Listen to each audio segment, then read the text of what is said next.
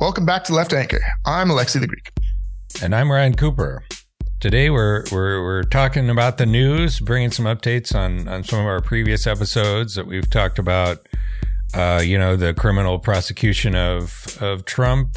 We've talked about the war in Gaza for several episodes. A little light humor about planes doors blowing off in the middle of the flight. Hilarious. If you don't laugh, you cry. Yeah, just it's very amusing, our country. Yeah. Hey, it's 2024. Let's see if we can have planes fly without falling apart midair. That'll be a New Year's resolution. We'll get into it, but at least it was brand new, like literally 10 minutes off the assembly line, figuratively. But yeah, let's start with the 14th Amendment. There's been ongoing discourse about this ever since the Colorado Supreme Court removed him from the primary ballot in Colorado, and then the Maine Secretary of State, I believe, did the same thing. Basically citing to the 14th Amendment's stipulation that people who commit insurrection are not allowed to be, in fact, I could just read it here. Quote, no person shall be a senator or representative in Congress or elector of president and vice president or hold any office, civil or military, under the United States or under any state who, having previously taken an oath as a member of Congress or as an officer of the United States or as a member of any state legislature or as an executive or judicial officer of any state to support the Constitution of the United States, shall have engaged in insurrection or rebellion against the same or given aid or comfort to the enemies thereof. But Congress may by a vote of 2/3 of each house remove such disability. And this comes straight out of the Civil War, of course. It was basically like for people who committed insurrection and treason, you're not allowed to basically serve in any kind of official political capacity.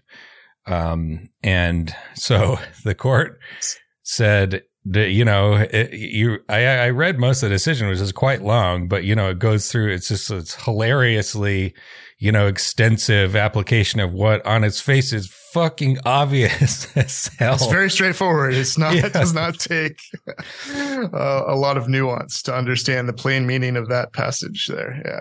Yeah. So the discourse has been basically, a bunch of people, rabble rousers like myself, have said, yeah, get him. But then there's a bunch of pants pissing centrists across the spectrum, like from liberals to leftists. Yeah, true. The limp diss drag cohort, which I guess extends to nominal sort of like lefties like Samuel Moyn. The popular front of gutless liberals and lefties. Yeah, we'll get into it, but I just find it so hilarious and contemptible to be siding with Jonathan Chait about whether Donald Trump is being unfairly victimized in the courts. What's funny is it's usually the Chaits of the world that they react against and have their opinions often shaped by, like with Russiagate and all that stuff. It's although that was really about Hillary supporters, I think. But yeah, so it's a funny, strange bedfellows this time around.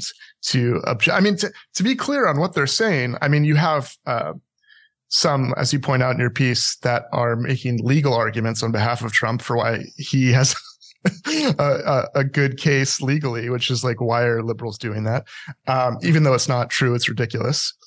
And then you have the most common, I think, excuse for this terrible position is that it's either anti-democratic to remove his name from the ballot, or it's politically unwise and not savvy. Yeah. And so maybe we could take those one at a time. Yeah. Yeah, I think on the legal thing, first of all, I think it's worth noting, like Lawrence Lessig, who's a Harvard law professor, wrote this article in Slate that was premised on, because it says in the amendment, Section 3, that senator or representative or officer of the United States. And it doesn't mention president specifically. So it's like, whoa, is it like throwing up clouds of legal squid ink. But it's like, if you know some constitutional law that officer of the United States, which it just says that includes the president. And the reason for that is that those two, the categories of legislator and president, executive or judicial branch officer, those are distinguished. You can't be president and a senator at the same time. That's the logic there. And it's obvious. And I think that even more to the point, I actually looked up a pretty funny speech in the Congressional Record from this fella, Samuel McKee, who wrote he was one of the framers of this particular part of the 14th Amendment. Look at you. You're doing some originalism, baby. Yeah. Looking at that's right. History. I'm all about the original intention of the founders, and especially in this particular case, because, so the court, how I found this was the court cited to this speech where he said, quote, "The loyal alone shall rule the country, and traitors would be, quote, cut off from political power." But then I looked around elsewhere in the speech, which is, goes on for a bunch of things. But it says, quote, "As nobody expects now that any traitors will be hanged, which is the punishment provided by law, let us cut off their heads politically and say to them, you can never hold office under this government. By this means, we will affix the brand of treason upon the traitor's brow, and there I would have it remain until the snows of winter covered their graves." It's poetic. I like it. I don't care how many law professors told me otherwise. This motherfucker, is like the traitor's brow, and the idea that it would include senators, representatives, all state legislatures, and every other thing except for the very most powerful and important office in the country. It's like, what the fuck are you talking about? Use your brain. It's absurd. That's the end of the preview, folks. As usual, we like to mention that this podcast is sponsored by the American Prospect Magazine. So if you want to listen to the whole thing, you can subscribe at $5 a month if you want that, plus a free subscription to the website.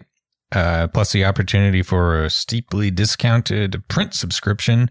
You can do that if you so wish at $10 a month. And otherwise, thanks for listening. We'll see you next time.